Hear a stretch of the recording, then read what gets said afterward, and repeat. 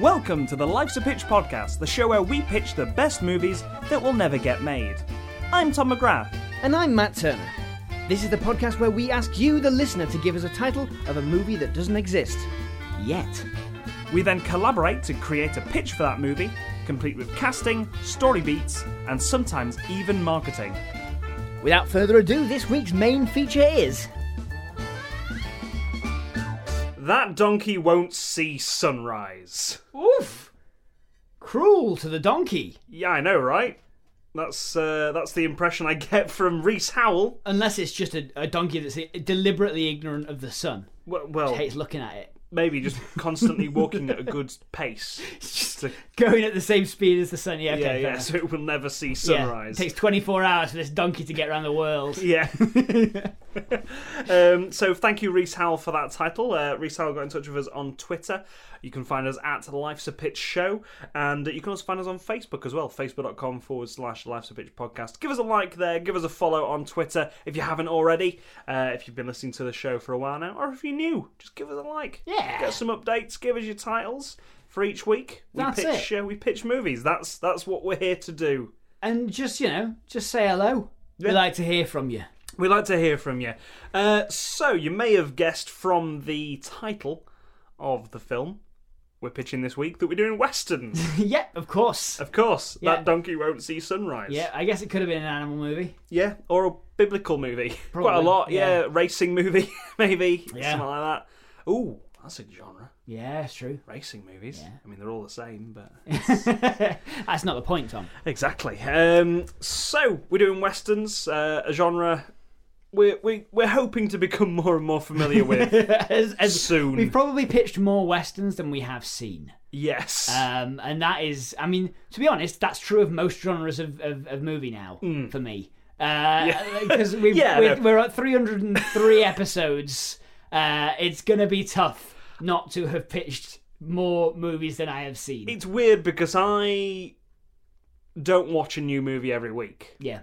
So I've, since starting this... We pitch 4-5 movies a week. Yeah, since starting this, I've probably pitched more movies than I've seen. Yeah. Oh, well, actually, no, because we do honourable mentions as well. Yeah, that's what I mean. We pitch 5 movies a week. So, yeah, we probably have pitched more movies than we've seen. It would be tough to keep up with it. But Yeah. that's why we do this podcast. It's, in some part, is so that you can experience 5 movies a week where you could only really watch maybe 1 or 2. Yeah, and Netflix, if anyone from the Netflix commissions department is listening, then yeah, loads of free ideas. Say free.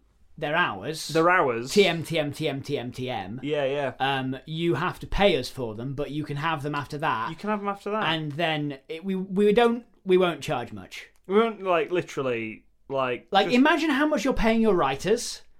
Less. Yeah, than that. Oh yeah, because we're not doing any writing. Well, We're not doing any good writing. We've done a lot of the work. I mean, in most films we pitch, I reckon there's not actually no, about 25% of the films we pitch, there's a kernel of an okay idea. There is a high that'll do quotient to our pitches, but we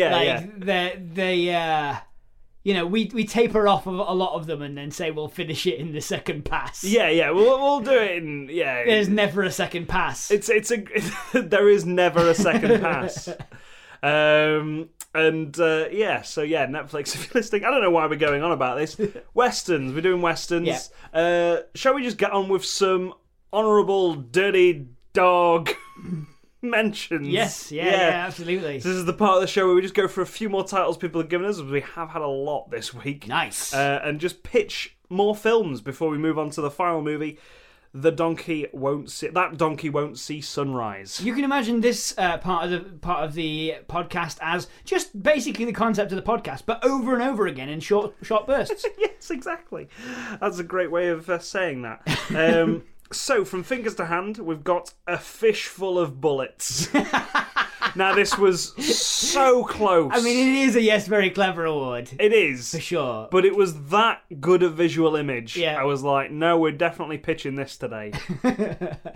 That deserves to get pitched, but at the same time, it's definitely a Yes Very Clever award. To be honest, Tom, I can't wait to hear what the actual Yes Very Clever award is that beat that out.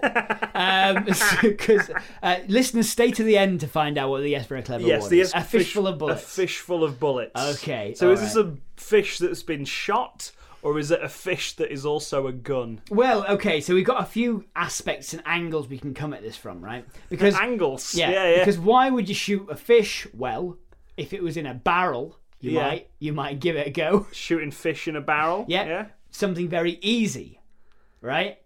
It depends how many fish are in that and how big the barrel is. Yeah, it's true. But the That's why I never understood that. The concept, the what that means is that it will be easy, right?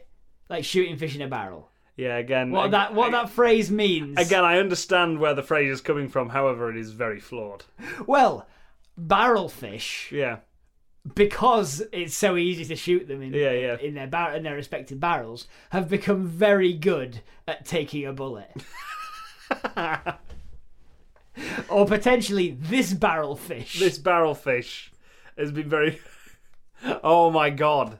The local governor is coming into town and he's looking for bodyguards. So this is set by a big lake. Yeah. I know. Is there a big American lake we can think of? Lake Bastard. Lake Bastard in the good old American West. Yeah, in the Dust Bowls of America. Yeah, and there's a fishing town on this lake. Yeah. And it fishes up fish and sends them out to different towns where they eat them. Yeah. They're eking out a miserable existence. Yeah. But one of the things they do for fun is they shoot fish in a barrel.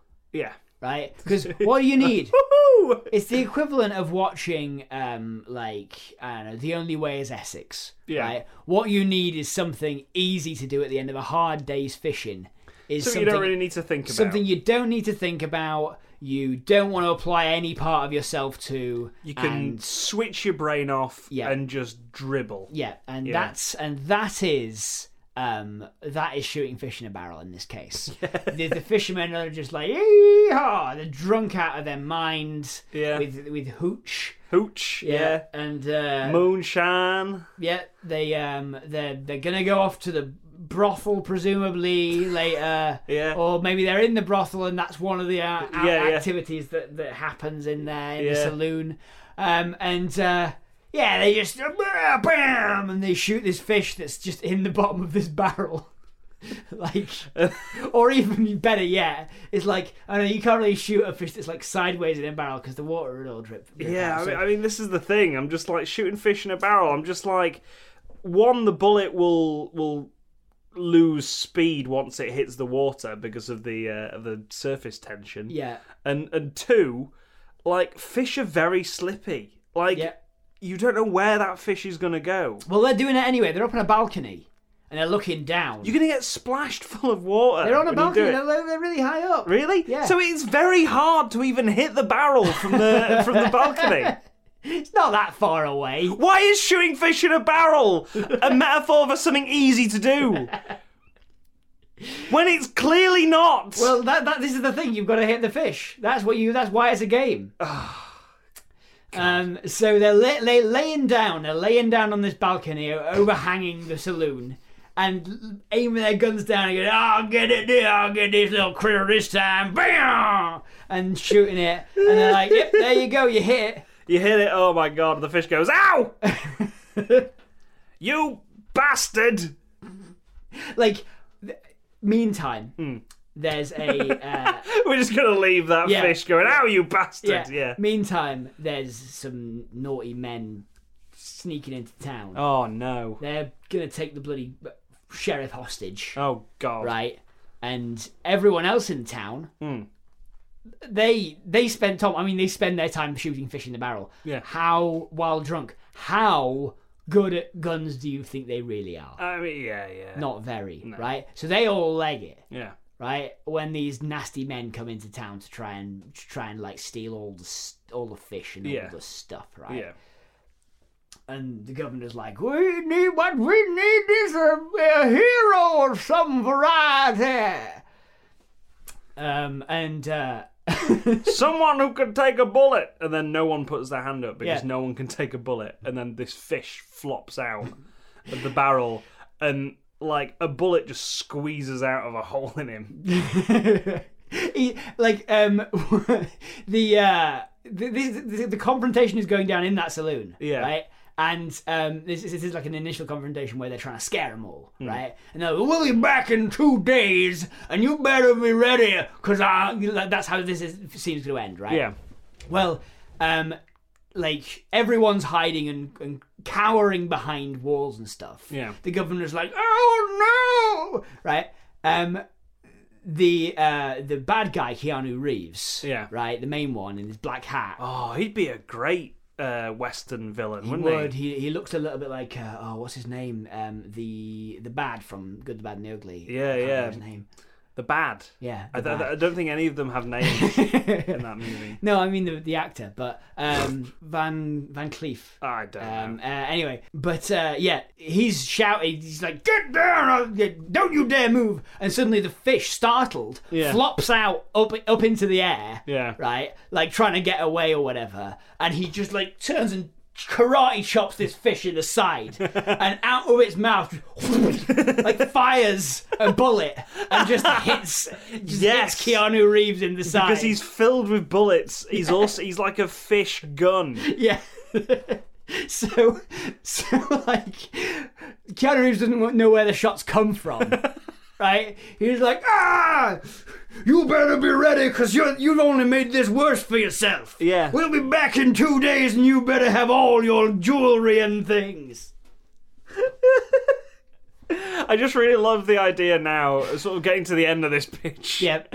Where it sort of all culminates with Keanu Reeves and just this barrel having a standoff in the middle of town. Yeah. Where he's just stood there, like, reaching for his guns, and then he just cuts to this barrel. And he fills the barrel full of holes. Yeah, yeah. And all the water starts draining out. Yeah. And then you... did you miss me? I guess not. Yeah. And then the fish jumps out and shoots him, and he dies. Yeah. That's it. Yeah. There's, I don't know. I guess the way that they do this, the town, because the fish is not anthropomorphic at all. No, right? no. For the first time in a Lives of Pitch movie, we haven't anthropomorphized the fish. I have, but we've immediately dismissed that, apparently. I think that what they have to do is they have to, like, this fish is on death's door, basically. If this was an accident, right? They have to, what do they call it? Weekend at Bernie's, is it? Yeah, they have to make sure, well... The fish look like it's a dangerous opponent. Yes. So they've got the fish on the end of a line. Yeah. And then, like, they pull it out, and then, like, someone hides behind the barrel and chops it so it fires bullets. I love the interpretation of Weekend at Bernie's that not only do they have to make Bernie look as though he's alive, but also a dangerous opponent. Yeah. I just love the description, dangerous opponent as well. I mean, here's the thing, Tom. Yeah. I've never seen Weekend at Bernie's. No. But what I do know is that in my experience, it's just used as a verb, which is making someone who's dead look alive. Yeah. What they do is they Weekend at Bernie's him down the corridor. Yeah. Put like, on that barrel. There's like there's chaps and tassels. And, that's really funny. Yeah, and things that go. Out of the barrel, and it's just like on. It's all on fishing lines because they're a fishing town, and they've got like one drunk guy pulling. They're Henson puppeteering this thing along the strand in the middle of the town. Yeah, it's great. You just got this fish in a barrel flopping its way towards Keanu Reeves. Yeah. Like, no, don't come any closer. And he's like, wha-bang, wha-bang, wha-bang, wha-bang, wha-bang. Yeah. He like fires 6 shots into this barrel. Yeah. And it just, water starts going down, but he keeps moving, just like he's plodding along. He's like, oh my God, no! And the fish jumps out, shoots him, dead. Well, at one point, a bullet goes astray, hits one of the lines, the barrel falls down, putting the fish onto the desert floor. Yeah. And he's like, hey, wait a minute, you've been having me on. Now you're all gonna die. And he aims down the sights and he aims to shoot this fish. Yeah. Right? Because this is the big climax of the movie. And he's like, now you're all gonna die. This fish you're gonna die just like this fish. And he fires at the fish that's like now flopping out openly on the floor. Yeah. It bounces off one of the bullets that's already in the fish and hits him in the eye. And then he goes down and everyone's really happy. And this fish never does anything heroic apart from survive several bullet wounds. I wonder if there's a film, because I've just thought of a scene now where, you know how sort of hard it was to shoot guns back in those times? Like, every sort of gunslinger movie makes it out as though these guns were like, well, these gunmen were really good at aiming. Yeah. And stuff like that. Even though they are just shooting from the hip, which is ridiculously bad for aim. Yeah. It'd be funny if someone just sort of faked going down. Like going, you shot me, when in fact they missed by miles. Yeah. And then just waiting for them to come over and finish the job. Pow! Yeah. Like, you got closer to me. I bet there is that. I reckon there is. There's probably... That's probably number one in the Western baddie rule playbook. In fact, I think Back to the Future Part 3 does it. So, there we go. There you are. From Mavis's Existential Crisis, we've got A Hip Full of Vengeance. The Return of Big-Eyed Ron. Big-Eyed Ron! Big-Eyed Ron! This was almost the Yes Very Clever. We had quite a lot of contenders for the Yes Very Clever Award this week. Big-Eyed Ron is obviously a play on the song Big Iron. Yes. But I really like the idea that a man called Big-Eyed Ron is coming back into town. Because a big iron is a gun. I think so, yeah. Big iron. Or a golf club. Could be, yeah. I always imagine it's a golf club when I listen to that song. So someone's like, Big Iron on his hip. So what situation could arise when someone like either orders a gun and ends up with a man called Big-Eyed Ron, or like someone's threatening someone with Big-Eyed Ron, and Big-Eyed Ron and a man turns up. I'm gonna go and get my Big-Eyed Ron if you don't. I want to approach this with the Lovecraft playbook. Okay. At the moment. Sure. So Big-Eyed Ron is a human that is also a sort of Lovecraftian entity, where if you stare into his eyes, you go mad. Okay. So, yes, and that. Yeah. It's the end of the American Civil War. Yeah. Right? The worst of the casualties on both sides, right, were in this one gulch, right? And nobody knows, like, so many waves and waves of soldiers went in there from opposite sides, and they all died and nobody ever came out. Yeah. Right? And, but now it's the end, and people are being apportioned out land to farm on. Yeah. And all that blood and all that, and the water that comes down the gulch is good farming territory. Yeah. Right? So, someone gets given their guts and they're like, I'm putting away this big iron for once and for all. I'm never going to go back to the war, right? Yeah.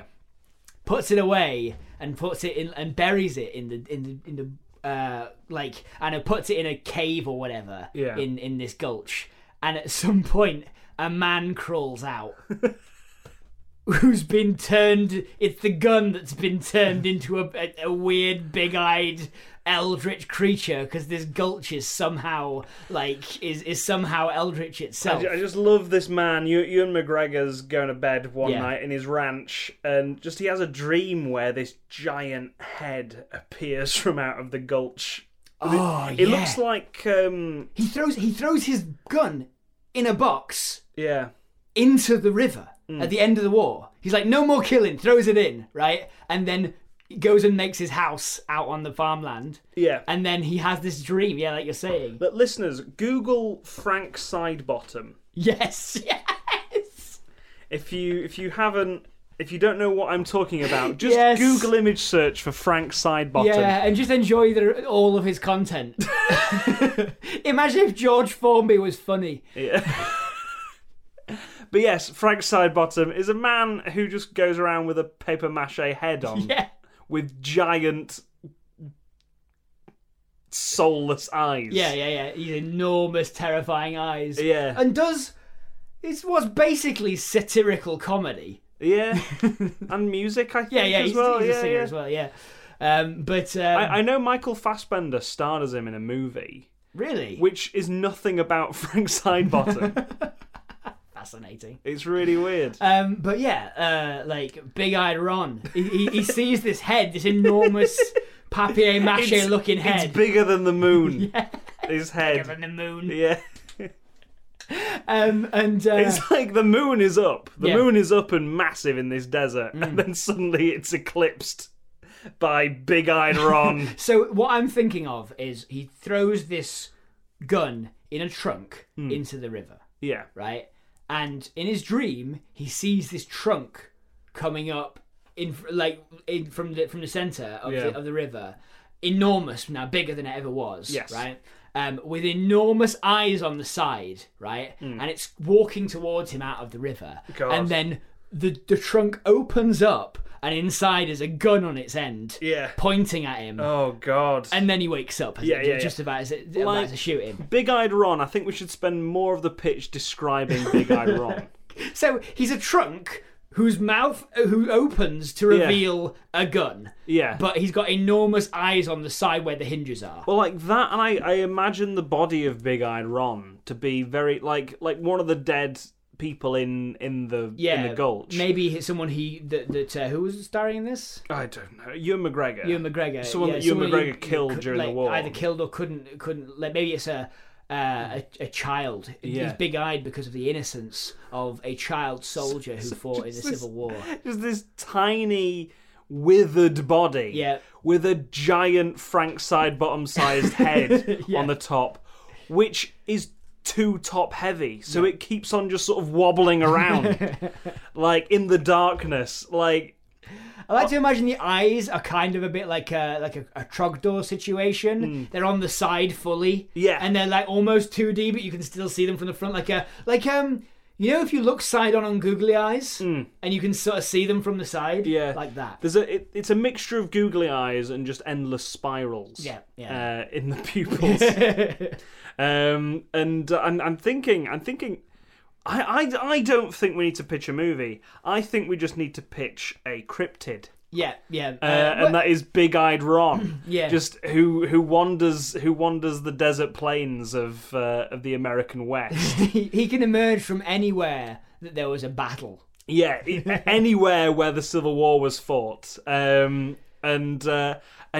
think people have experienced Big-Eyed Ron up until this day. They're out sort of on the road, and they just see this massive headed thing. And the biggest thing for cryptids is there's usually something that like triggers it, that it goes for, or whatever. Is it guilt? Is it conflict? What summons Big-Eyed Ron? I heard of someone experiencing Big-Eyed Ron, who was actually in the Iraq War. Okay. And they were just sort of driving home one night. Sort of they lived, I think it was like New Mexico or somewhere like that. They lived there, so they were driving home from the store on sort of a lonely desert road, and then suddenly they were just met by. Well, off in the distance, there's just sort of this shambling shadow coming out. It's like, oh God, that's a person! Like, and then they paused the car, got out, and was like, hello, and then suddenly the shadowy figure had gone, and on top of the car was Big-Eyed Ron staring at them, and then suddenly they opened its mouth to see the gun, and then. Suddenly, they woke up in their bed. That's it. In their bed? Yeah, that's it. At a Travelodge. A Travelodge, yeah. And why I brought that into it, I'm sorry.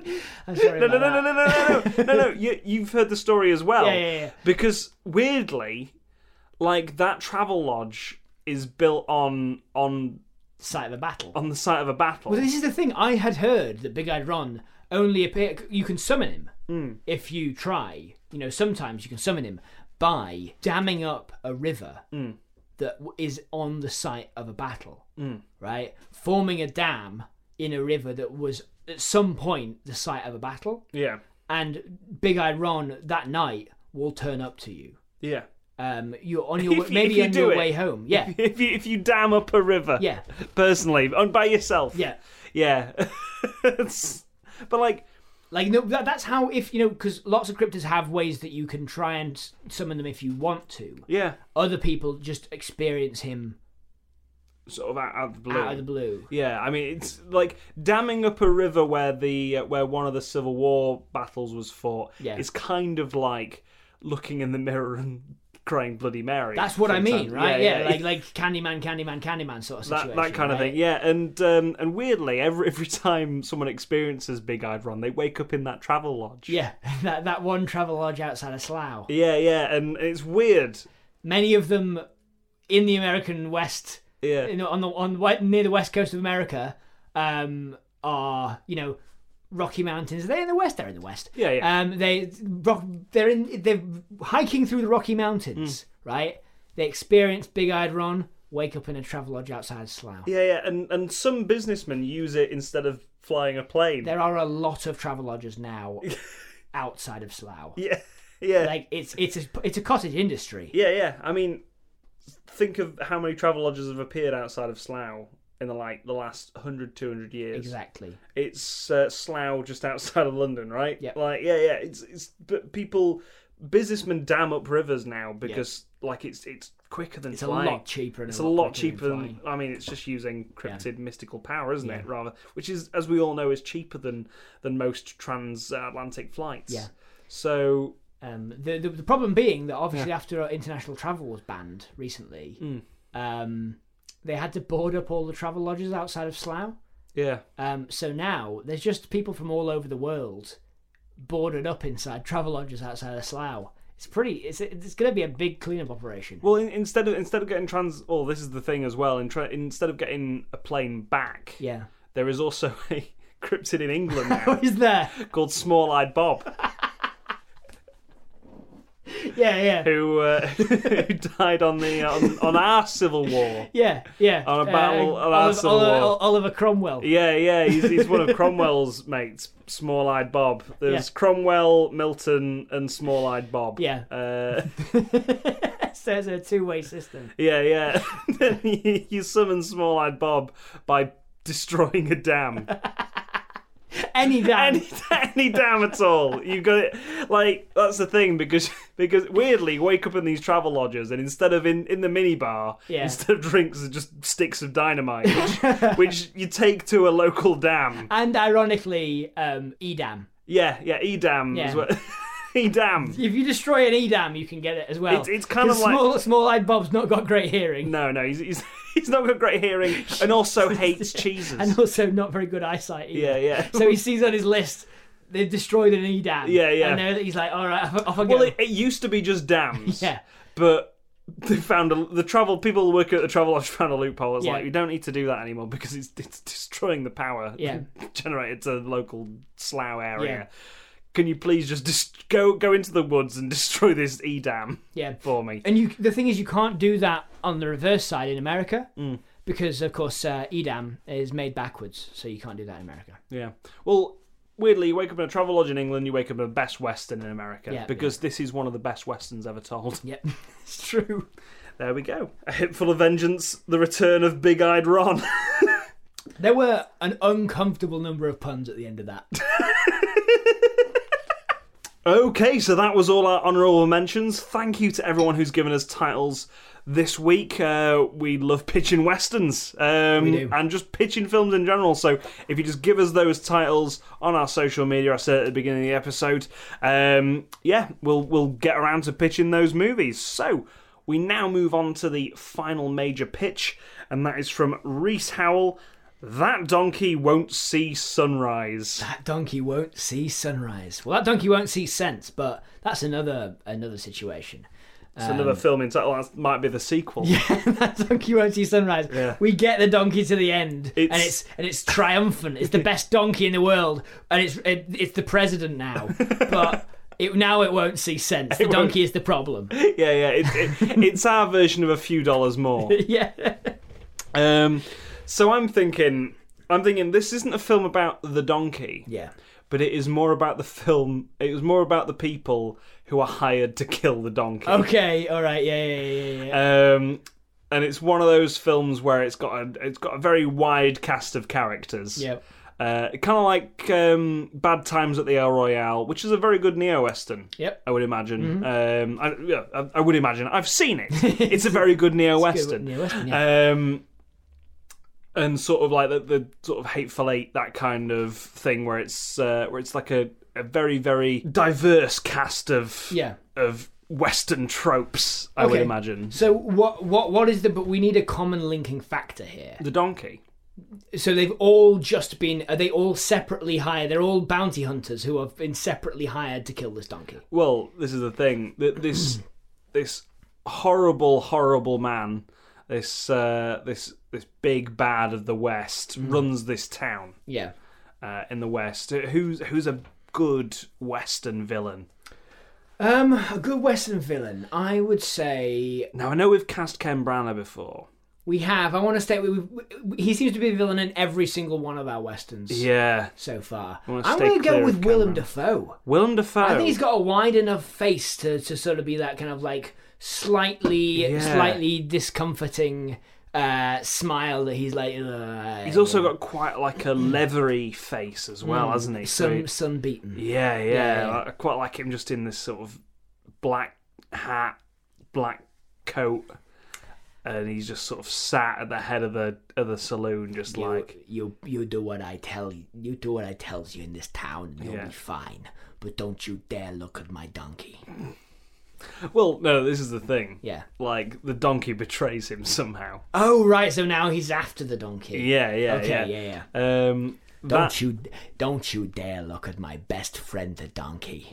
And then the donkey kicks him. Yeah. And he's like, he falls off a like a balcony. Yeah. Because the donkey was up there with him, obviously. Yeah, into the large bosom of a... of a serving maid in the saloon who bashes him on the head with a whiskey bottle.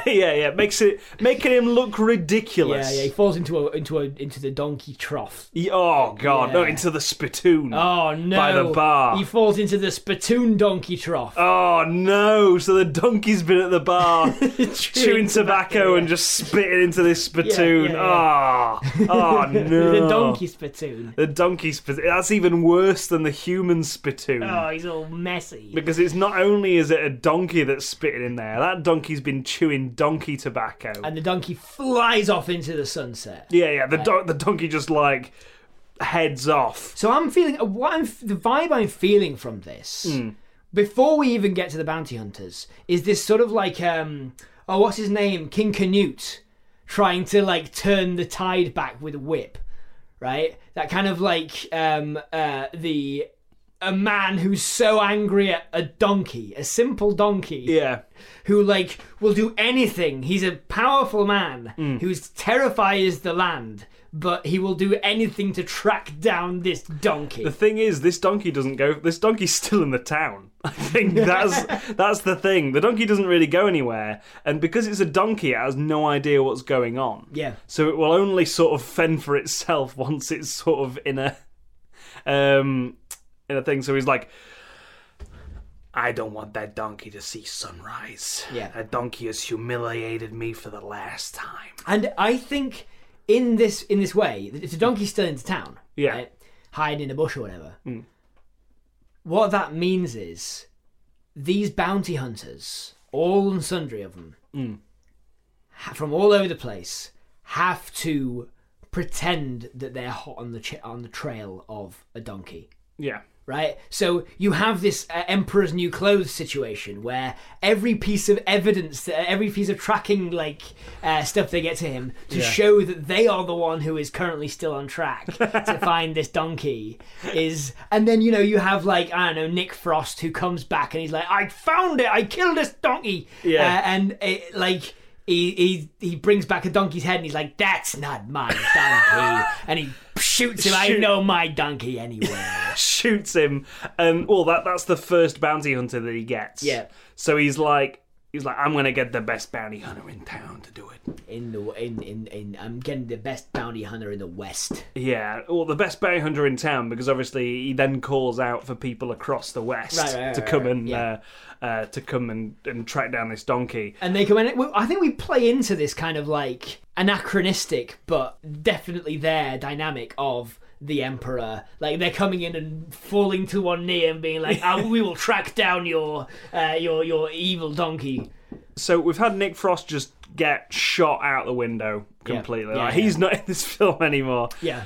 How many bounty hunters does Willem Dafoe get to track down this donkey? We lose track of casts beyond 4. Yeah. There's a number. Yeah. As soon as we're like, there's 5 people in addition to the villain, we lose track. Oh, wow. I never really noticed, but now... Every family movie we have, they have 4 people in it and there's a villain. Yeah. And if there's any other characters, we just completely leave them off by the wayside. We just forget that they exist.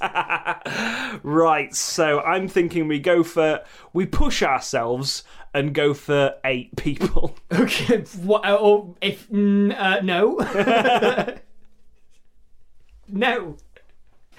You can do and 4 others. I mean, let's go through what we associate the tropes are with Western sort of bounty hunter types. Sure. So we've got, I think the first one that comes to mind is the sort of Native American tracker. Yep. Who can he be played by? I don't know any Native American actors. No, there aren't many, are there? I bet there are. Yeah. Just not ones that have big names. In which case, because we're producers, Alan Tudyk. Alan Tudyk. Yeah. Okay. And Scarlett Johansson. Oh yeah, she can do anything. Scarlett Johansson is the Native American tracker type. She can be anyone, anything, or any tree. Of course. And we've got the Mexican. It's just Danny Trejo. Yeah, it's just Machete. Just Machete. This is a Robert Rodriguez movie. Yep. I'm thinking, like, Willem Dafoe's got that giant cowboy hat that Robert Rodriguez wears constantly, thinking he's cool when he's not. Thinking he's cool. We've got your good old-fashioned Sundance Kid style gunslinger sort of thing. Yeah. The guy who's got summit up with his guns. He's got a lot of guns. Summit up with his guns. Well, the thing with Sundance Kid is he can't shoot. He can't aim well when he's stood still. It's got Sundance Kid. I think something else. Like, let's say, what kind of cool trick does this guy do with his? It's going to be played by. I'm so bad with names. Brad Pitt. Brad Pitt. The thing is with this guy, both his regular arms, can't fire guns. Yeah. But he has a third arm coming out the back of his neck. The back of his neck? The back of his neck. Oh, I was thinking he's wearing a poncho. Yeah. Right? He's got a third arm in his arm. Oh, yeah, no. Comes out when he puts the poncho up. It's hidden. Yeah. And that comes out when we least expect it. He's got a third arm hidden under a poncho. I like that. And he says, like, these arms are useless for these arms are useless for pistols. That's why I always carry knives. And like he's like throwing knives, and he's not actually that good with it, but he's like, looking dangerous. And then anytime he needs to fight someone, and this is how we introduce him, is every time he needs to, like, he's in a duel, right, and he's only got 2 knives, and the other person's got a pistol, right, and they're like, you don't stand a chance. And then Jack Black, who's like a bandit, and he goes, you don't stand a chance, and he's like, oh, don't I? And he brings his arm up to throw the knife, and then out of his armpit underneath the poncho just comes out a gun, bang. Yep. So we've got Scarlett Johansson as a Native American tracker woman. Yep.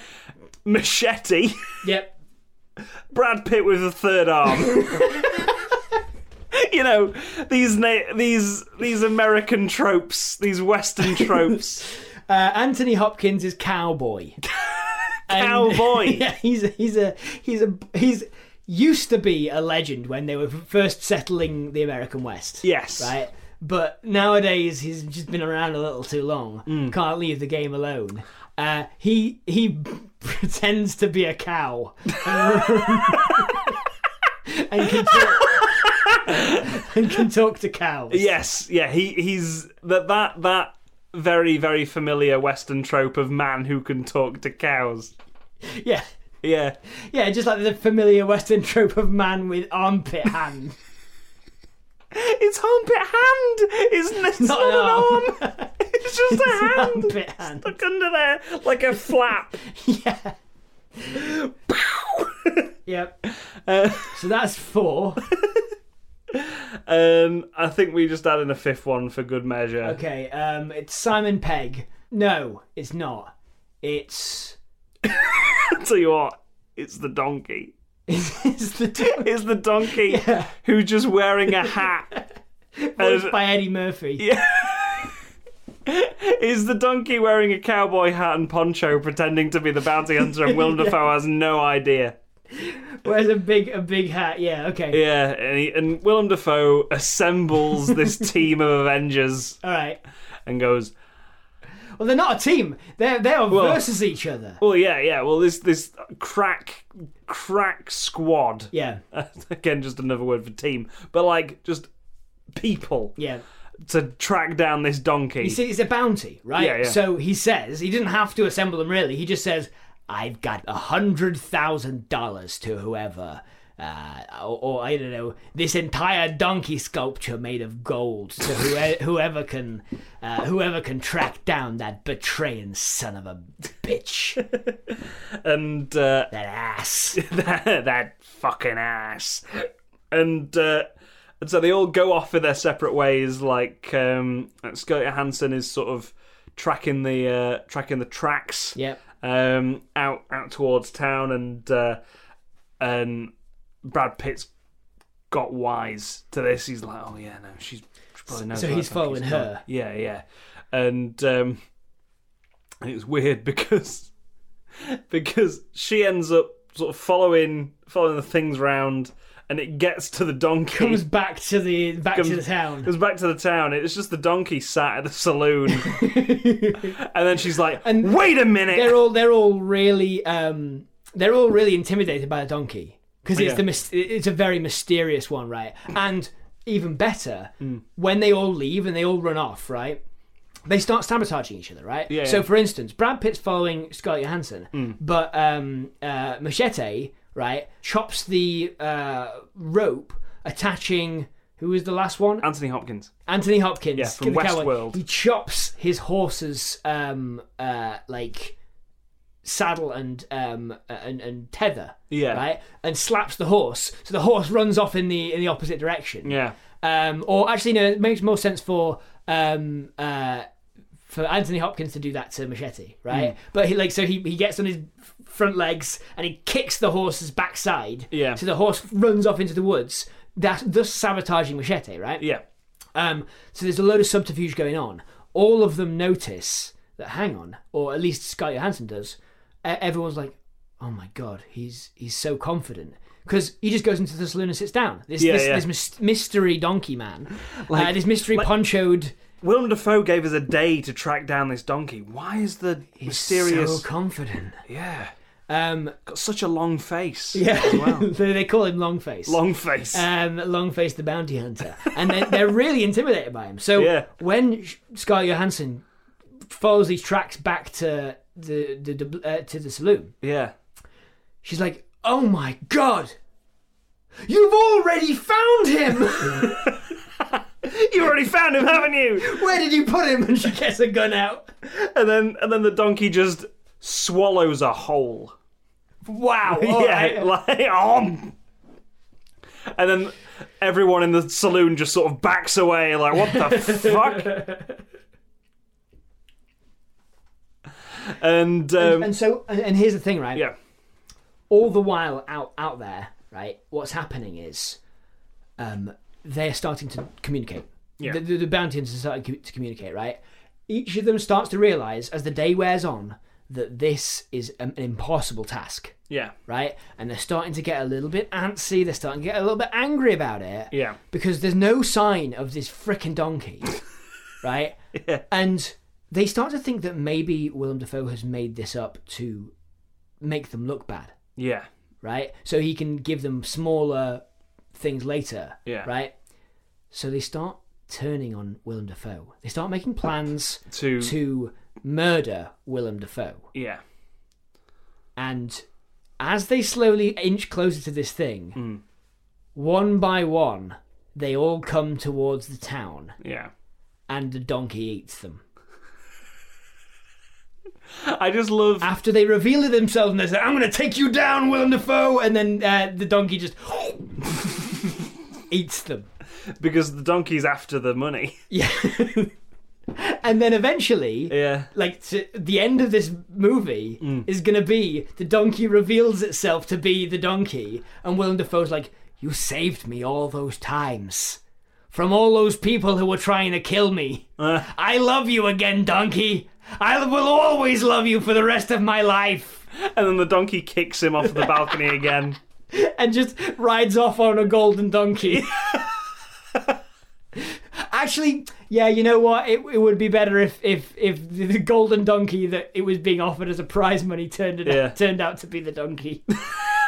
As well. Yeah.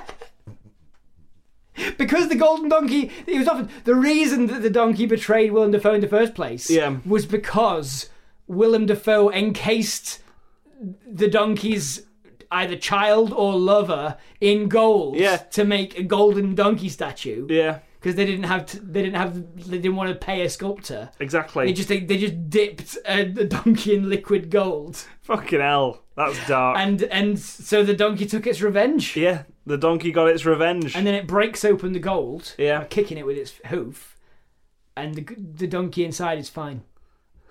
Yeah, because it's encased in gold. Yeah. It's not a little straw in its mouth. Yeah. So it was able to breathe and drink milkshakes. Like that Bond girl who got painted gold. Oh yeah. I was gonna say that Bond girl that got painted gold. Did she die in real life? No, she was painted gold? It was nothing to do. It was just in the film that she died because she was painted gold. Is that even true? I don't know. I don't know. I heard somewhere that she died because she was painted gold. I think the whole lot is apocryphal. Yeah, I think so. Fair enough. She might have died of completely unrelated causes. Never mind. It's a film I watched years ago. Which one is it? Goldmember. Is it Goldmember? Goldmember. Goldmember. Goldfinger. Yeah, Goldfinger. That's a good one as well. Yeah. So that, I guess, anything you want to add to that? No. I think that's it. Yeah. That's I think maybe the shortest final pitch.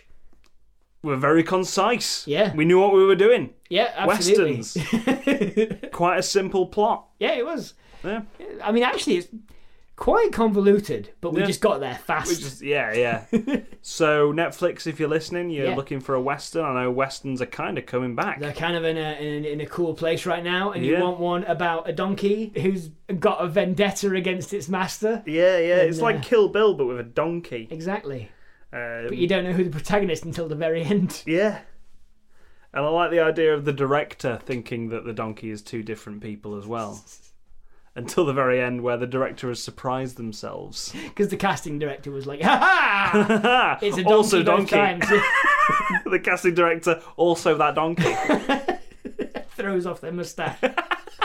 And the hat and the poncho. Yeah. We never used the third hand of Brad Pitt. And of Brad Pitt.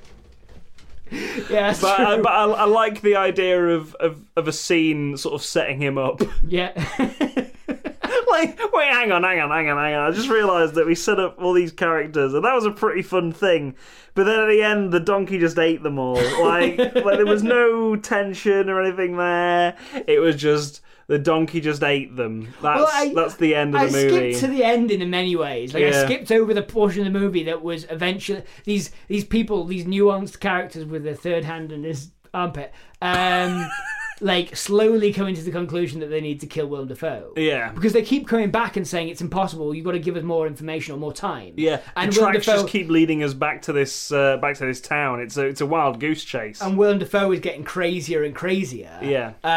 Being like, you better get out there and kill that thing, and sort of like making life for the people in the town worse, all that sort of thing. And eventually they start to think each individually that they're going to take the money instead of they're going to take this golden monkey. That's how we get to that. So if you've enjoyed today's episode of That Donkey Won't See Sunrise and the exploration of the Western genre that is, yes indeed, give us a like, give us a follow on our social medias. We would greatly appreciate it if you did. Yeah, tell your friends about it as well. It means a lot to us if when people tell each other about it. Not people who already know, obviously. Yeah. But when you like go out and you tell your friend, and then we hear that someone likes the podcast because they found out about it through a friend. It means a lot. It's a really nice thing to find out about. So please do tell your friends. In real life, if you have the opportunity to see them in real life, but give it a share on social media. Give this episode a retweet and all that sort of thing. If you see someone's asking for podcast recommendations on somewhere, put this up.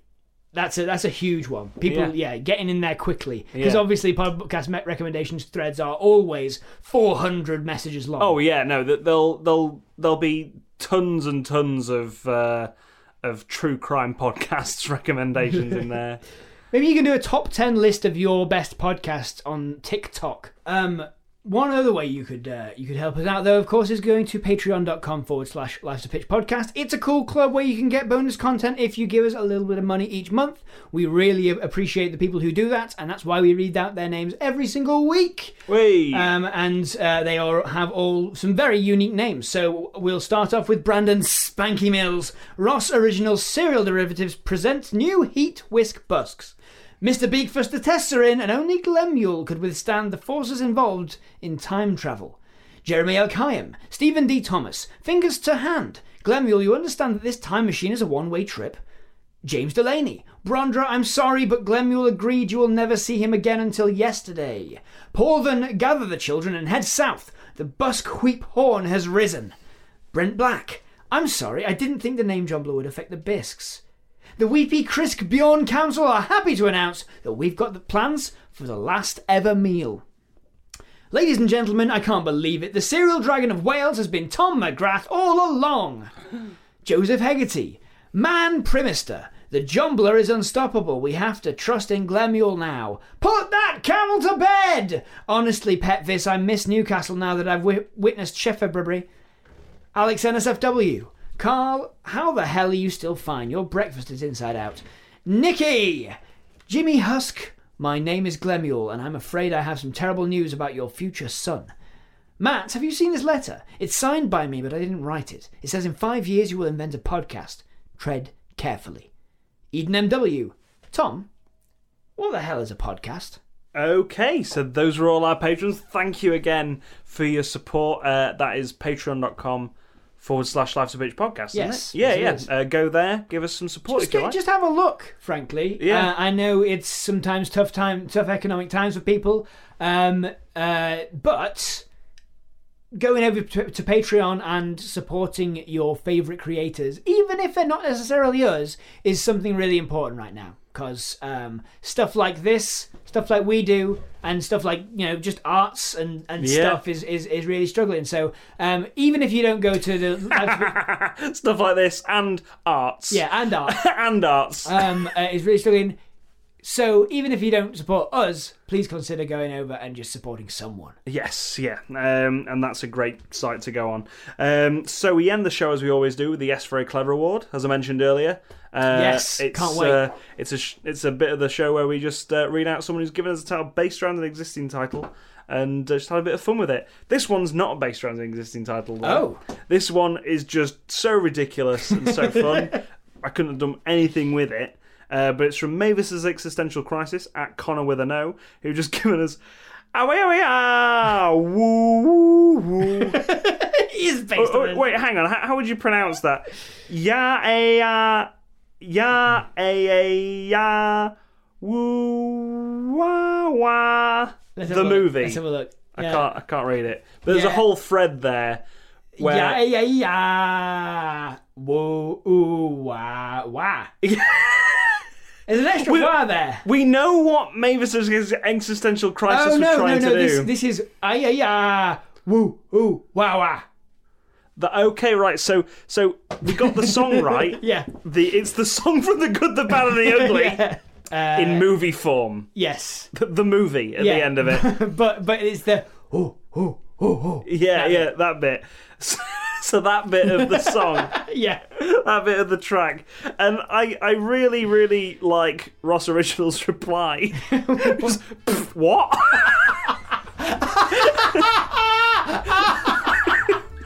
Yeah, no, exactly, Ross. I've been Tom McGrath. I've been Matt Turner. Remember who pitched it.